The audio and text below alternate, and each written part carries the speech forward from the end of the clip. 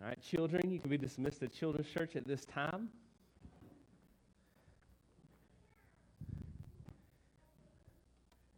And as they're heading out this morning, we may do things a little bit different when we get to a certain point in the message this morning. I'm not quite sure, but we may. My heart's desire this morning, as we talk about the promise of heaven, is to hopefully do what Paul did to the church in Thessalonica when he was explaining some of the end-time plans and events that were yet to come. And in 1 Thessalonians chapter 4, the reason that kind of Paul gives for his explaining of some of the events in the end time concerning the rapture and different things like that is that he hopes that it would provide a comfort and be of encouragement to them as they were concerned about those that they loved, those in Christ that had already passed. And so I hope to do that this morning with this promise of heaven. Just yesterday, in fact, we're going different right away. Yesterday, I attended a graveside service for my great aunt. It was my grandfather's sister. She passed away earlier in the week, and they were just doing a graveside service. And the pastor did a great job, and he entitled his message, "The Homecoming of Sister Glenda Barbie." And he went into it and just talked about how we were at a funeral, but at the same time, it was a homecoming for Glenda. And it was short, like most graveside services were or are. But at the end of it, he kind of stopped and just asked if anybody would like to share a story. And I never ate much of her cake, but she was really good at baking cakes. And so several people shared that. There was a lady that shared some stories of their shopping experiences and how she was going to miss those. But one guy from our family, Jeff Johnson, some of you may know him, and if not, it's not a big deal. But he had talked about, during the times in which they were growing up, and my dad attested to this even afterwards, that during Christmas get-togethers, a lot of times they would find the family at some point at those get-togethers around the piano singing some hymns. And so Jeff made the suggestion. He said, let's just sing Amazing Grace. And so about 30 to 40 people surrounded there around the casket, around the tent, began to sing Amazing Grace. And I couldn't help but think about how Jesus Christ has transformed death. Hebrews 2 talks about how because of Jesus conquering death, that we don't have to be slaves to the fear of death. I think about how that last verse of Amazing Grace, once we have been there 10,000 years bright shining as the sun, it goes on to say that we have just as much time ahead of us to continue to sing His praises. And so we begin to see how that through Jesus Christ, death has been transformed. And that's why a lot of times the Bible will describe death as asleep. Our bodies are resting. Our souls are in the presence of God. And so there was a lot of talk yesterday, just like there is at funerals of believers, about heaven. And so that's what I want to do this morning, is talk about the promise of heaven. And we may get to a point in this message that I'm just going to step back, because again, I want this to be a time of comfort and of encouragement, and I may just open the floor for questions. And if I don't know the answer, and there may be a possibility I don't, I'll try to find it this week, right? And there are some things that God has chosen to reveal, and there are those things that He has chosen to surprise us as His children when we enter into His presence. With that being said, with 4 kids at home, we kind of stay up to date on some Disney movies. And one of the latest ones that have come out is called Soul.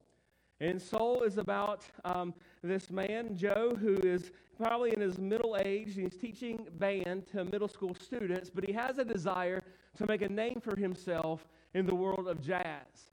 And the whole summary of the movie that Disney, I think, is trying to portray is to find your purpose and your passion. Don't waste your life, right? Don't wait until it's too late. And so to do that, they take some liberty with the afterlife and also with the before life, so to speak. But with that being said, I kind of want to just launch into our message with a quick clip. And in this, Joe Gardner is having his opportunity to make a big break into the world of jazz. You're going to see him playing the piano at his audition. He gets the part, and then we'll kind of go from there this morning, okay?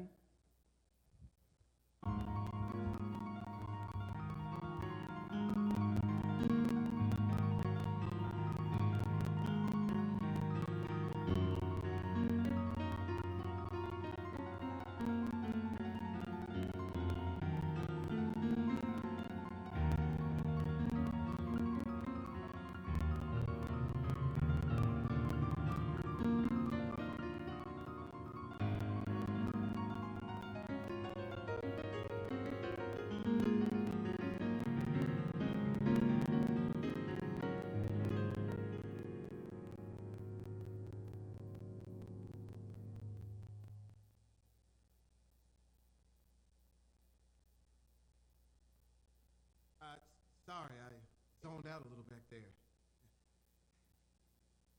Joe Gardner, where have you been? I've been teaching middle school band. But on the weekends, You got a suit? Get a suit, Tej. A good suit. Back here tonight, first show's at 9, sound checks at 7. We'll see how you do. Yes! Woo-hoo! You see that, Dad? That's what I'm talking about. Hey, look, you know what that's going to say? Joe Gardner. You're never going to believe what just happened. I did it. I got the gig. Yes! I know. Dorothea Williams, can you believe it? Hey, Al, you're gonna get hurt. Just don't tell my mom about this, okay? Forget class. I'm in a different class. I'm in the Dorothea Williams class, buddy. You know what I'm saying? I'm grown, woke God.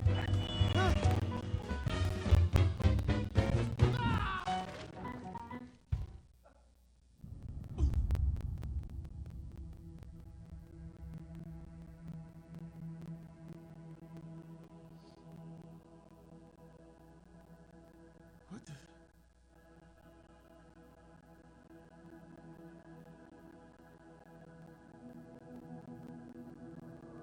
Hello? Hello? Hello?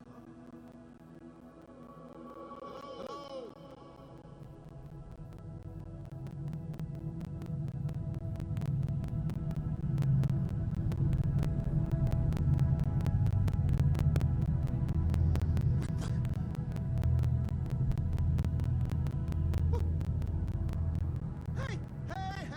Hello? Oh, hello? Oh, what's your name, honey? I'm Joe Gardner. Look, I'm not supposed to be here. Ah, must have been sudden for you. You see, Joe, I'm 106 years old. Been waiting a long time for this. For what? The great beyond. The great beyond? As in beyond life?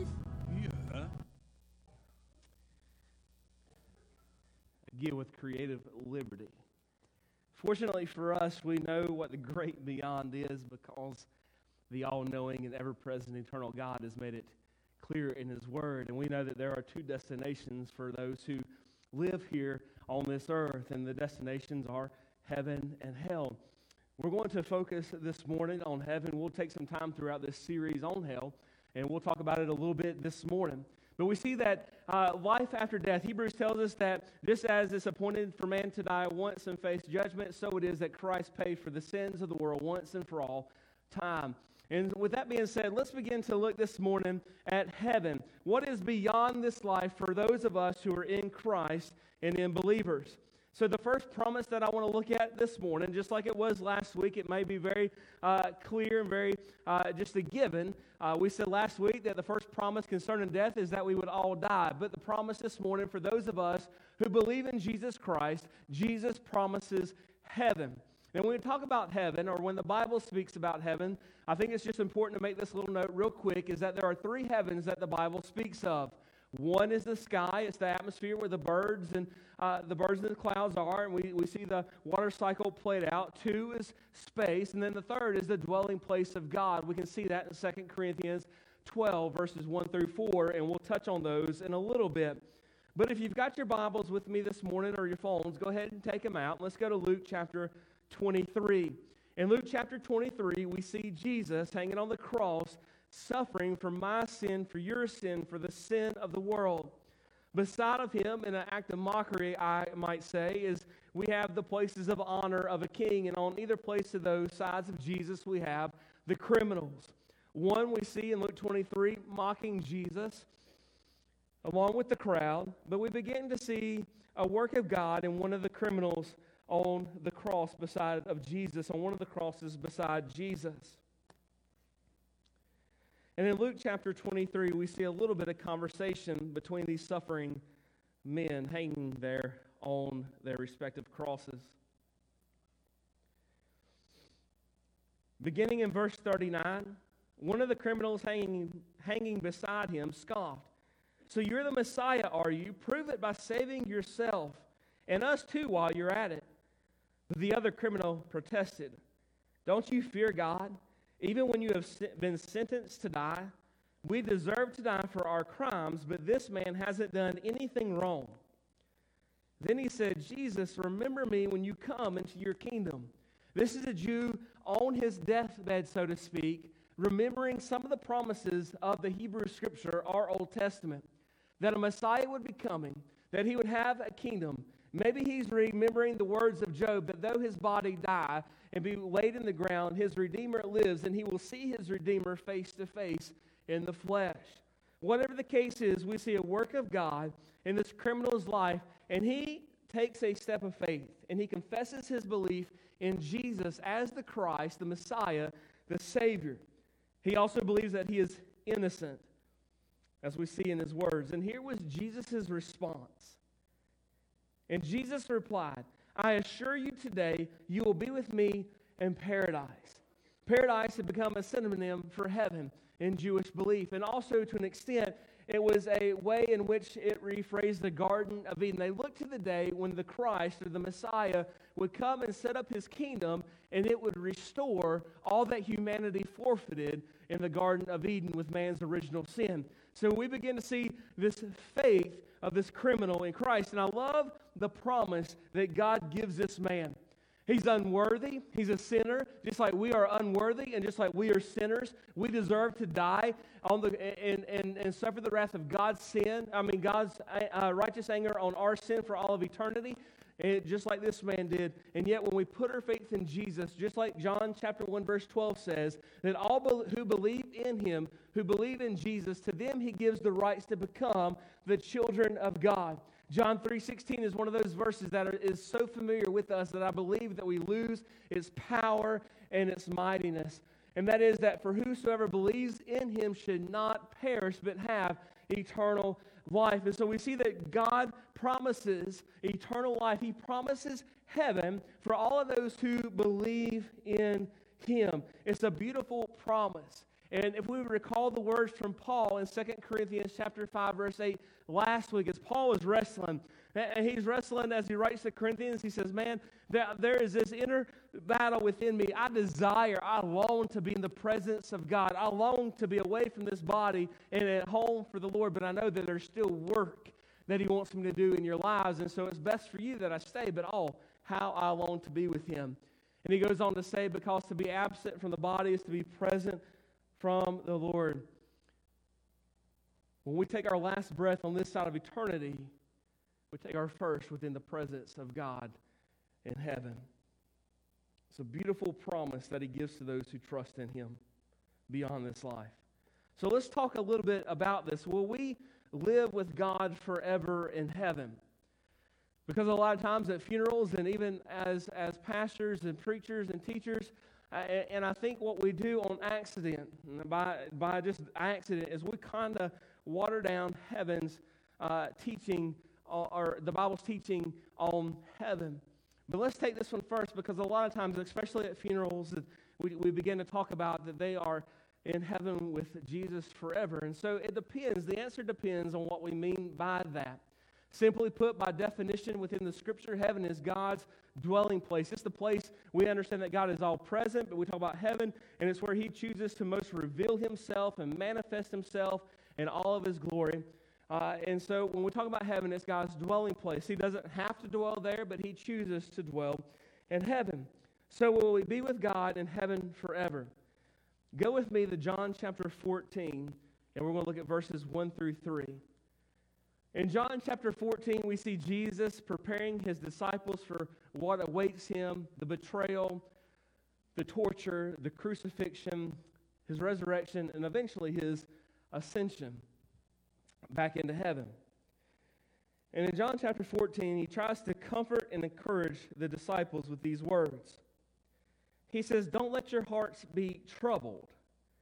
Trust in God and trust also in me.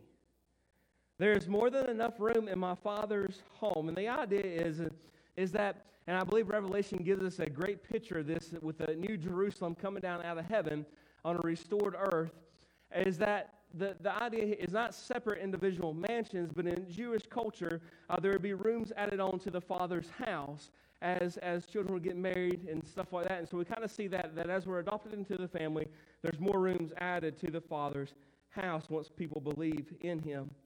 If this were not so, I would not have told you that I'm going to prepare a place for you. Isn't that a beautiful promise? And when everything is ready, I will come and get you, so that you will always be with me where I am.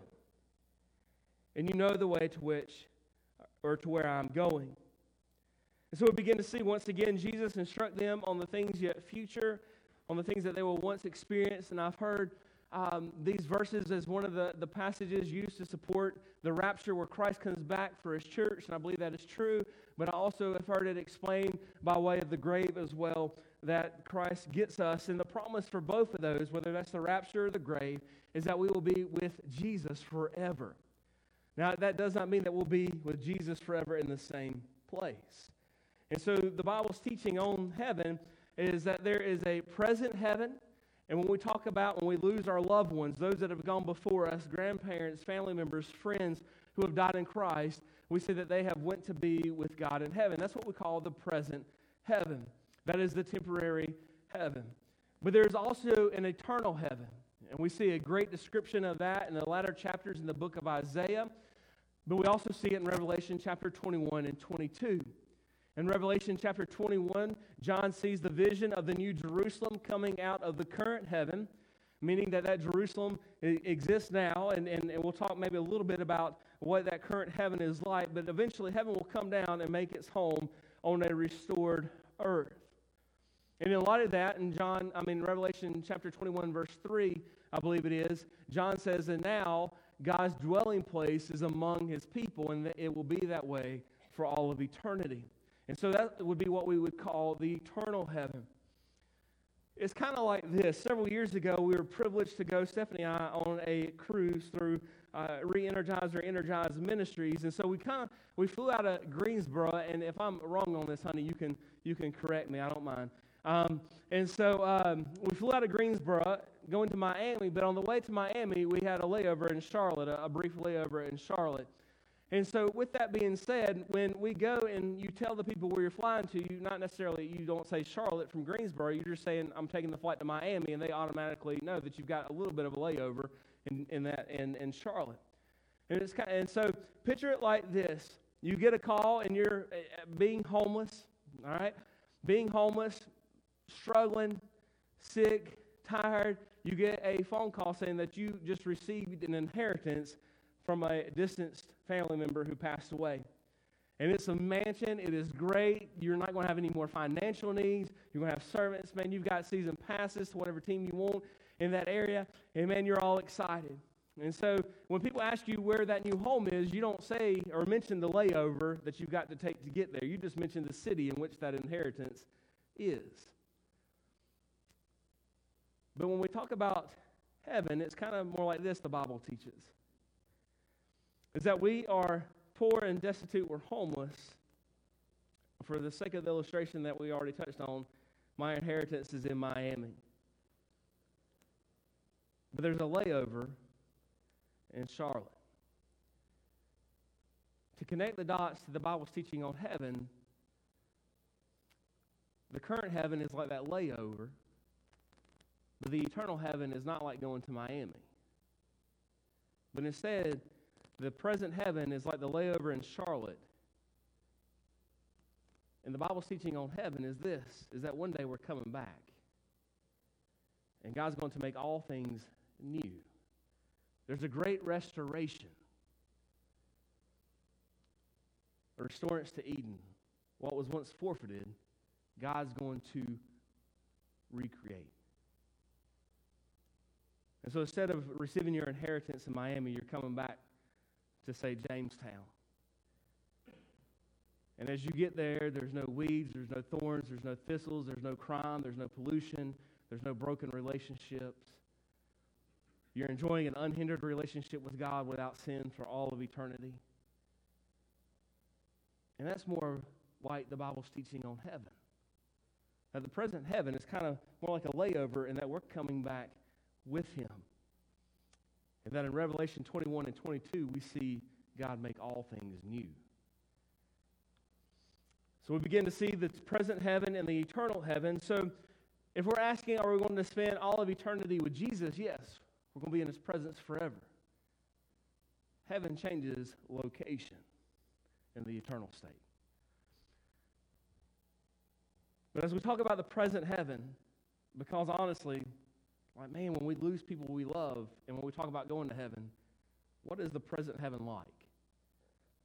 And you can begin to think about movies and comic strips of men floating on clouds, playing harps, wearing diapers. You begin to hear, we see All Dogs Go to Heaven. We see movies like Soul.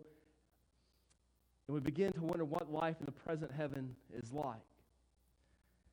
When interviewed by Rolling Stone magazine, Stephen King said this when he was asked. Keep in mind, like, the dude has wrote about death all of his life. And the interviewer asked him, do you hope to go to heaven when you die? And this was Stephen King's response. He says, I don't want to go to the heaven that I learned about as a kid. To me, it seems boring. The idea that you're going to lounge around on a cloud all day and listen to guys play harps, I don't want to listen to harps. I want to listen to Jerry Lee Lewis. And so we begin to see, kind of like through Hollywood and through movies and stuff like that, we've kind of got this idea of current heaven or the present heaven, and we've lost the richness of which God has revealed what the current heaven is like in His Word. And so I kind of want to take a brief moment doing that this morning, real brief, because I want to open it up for questions this morning. So what is the current heaven like? First, it's a real place. It's not a state of mind. The Bible speaks not of soul sleep. We see it again with Luke 23 when Jesus looks over at the criminal on the cross and He says, today you will be with me in paradise. There's a continuance of identity, there's a continuance of relationship, and there's a promise of life immediately after death. Some scriptures that we'll briefly talk about, you don't have to go there, they'll be on the screen. But in Acts chapter 1, verse 11, we see Jesus has resurrected from the dead. He has appeared on and off to His disciples, continuing to teach them about the kingdom of God. And in Acts chapter 1, we see Jesus ascend in bodily form into heaven. And we know that He goes into heaven because as the disciples are fixed, as their gaze are fixed upon Him, until He goes out of sight, we see angels appear and say, hey, why are y'all looking into heaven like that? And so we see heaven, Jesus ascend to heaven, an actual place, and the angels say, hey, listen, He's coming back one day from heaven. In Acts chapter 7, we see Stephen, who is being put to death and being stoned because of his proclamation of Jesus Christ. And in that, we see the heavens open. God grants him just, I think, a vision into heaven so that he can face the stoning and his martyrdom with complete confidence and boldness and reassurance and peace.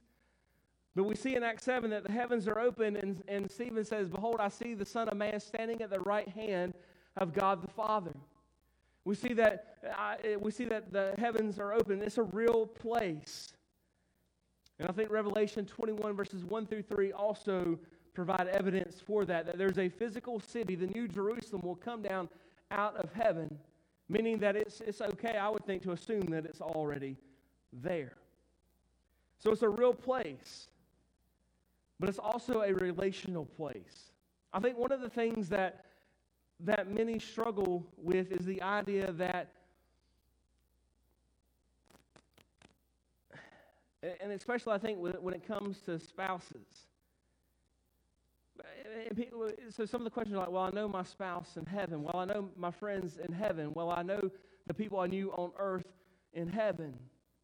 And it's kind of a fear because we think that we're going to get to heaven, we're not going to know anybody. But I believe that the Bible teaches that heaven is a relational place. And we'll explore some of those scriptures maybe later on when the floor is open for questions. But in 1 Thessalonians chapter 4, verses 13 through 14, as Paul gives instructions, in fact, if you don't mind, go with me there. 1 Thessalonians chapter 4, verses 13 and 14. Well, and maybe to save time, I'll read it on the screen. Well, here we go. Paul writes, and now, dear brothers and sisters, we want you to know what will happen to believers who have died. in the Thessalonians' mind, they have certain people, specific people in mind, who have already passed away. And they're concerned with that. They're concerned whether or not they're going to miss out on Christ's coming and some of the blessings that pertain to his coming. So they got specific people in mind. He says, that you will not grieve like people who have no hope. For since we believe that Jesus died and was raised to life again, we also believe that when Jesus returns, God will bring back with him the believers, again, specific people who have died.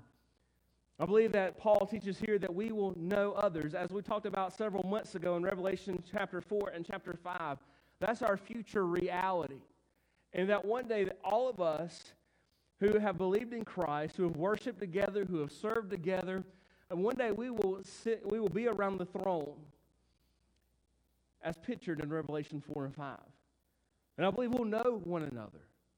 Jesus knew who his disciples were when he returned. After being raised from the dead, the disciples knew him. And here Paul speaks of those same believers, those specific people that you're concerned about. They're coming back, those same people, and no doubt, I believe, will recognize them. So it's a relational place. We'll get to enjoy unhindered relationship with each other and with God himself because of the absence of sin in our lives. The third thing, those in heaven are alive and well. Go with me to Revelation chapter 6 and go to verses 9 through 11.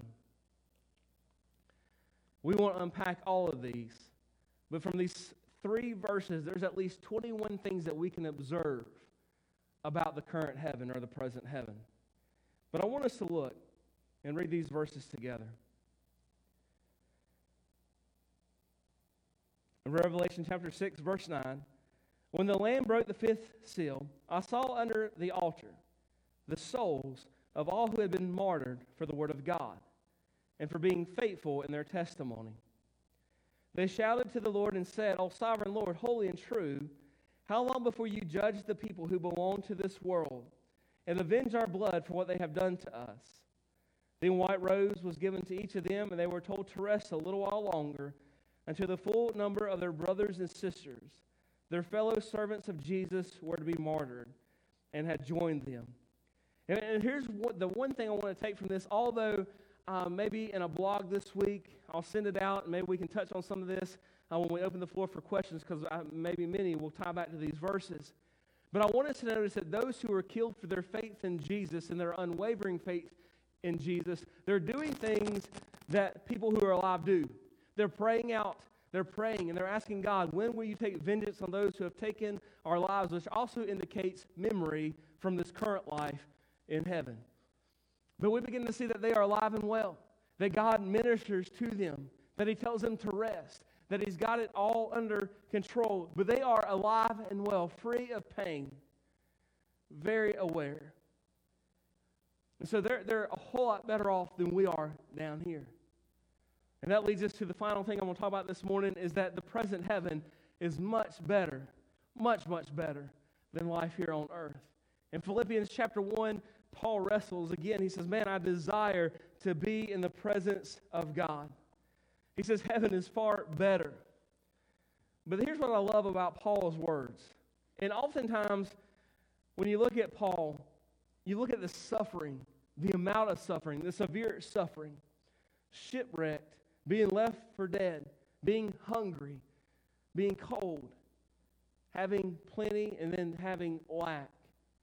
And you wonder how Paul how he can sing hymns and praises and remain strong in his faith while chained and imprisoned for the gospel of Christ in which he preached. And as we look at 2 Corinthians chapter 12, verses 1 through 4, when Paul says that he longs to be in the presence of God, when he longs to be in heaven, when he longs to throw off the earthly body to inherit a heavenly body, like he's speaking not from empty words or wishful thinking, but he's speaking from a personal experience in which he had. And he shares a little bit about it here in 2 Corinthians chapter 12. And trying to kind of boost his credentials or prove that he is an apostle compared to some of these other false teachers who were trying to lead the Corinthians astray, he puts this: "This boasting will do no good, but I must go on. I reluctantly tell about visions and revelations from the Lord. I was called up to the third heaven 14 years ago. Whether I was in my body or out of my body, I don't know. Only God knows." So he says, I don't know if it's a vision or if he said I actually went there, but this is a revelation that God gave me about this present heaven. Yes, only God knows whether I was in my body or outside my body. But I do know that I was called up to paradise. Again, referencing the same thing that Jesus told the criminal on the cross he'd be with, the dwelling place of God. And heard things so astounding that they cannot be expressed in words, things no human is allowed to tell. If you know anything about Paul, being speechless was a rarity for Paul. But I almost wonder if God gave Paul this special revelation of heaven to embolden him and then to encourage him during those moments where his life was in danger, which seem more often than not when you read about Paul and his ministry and his letters.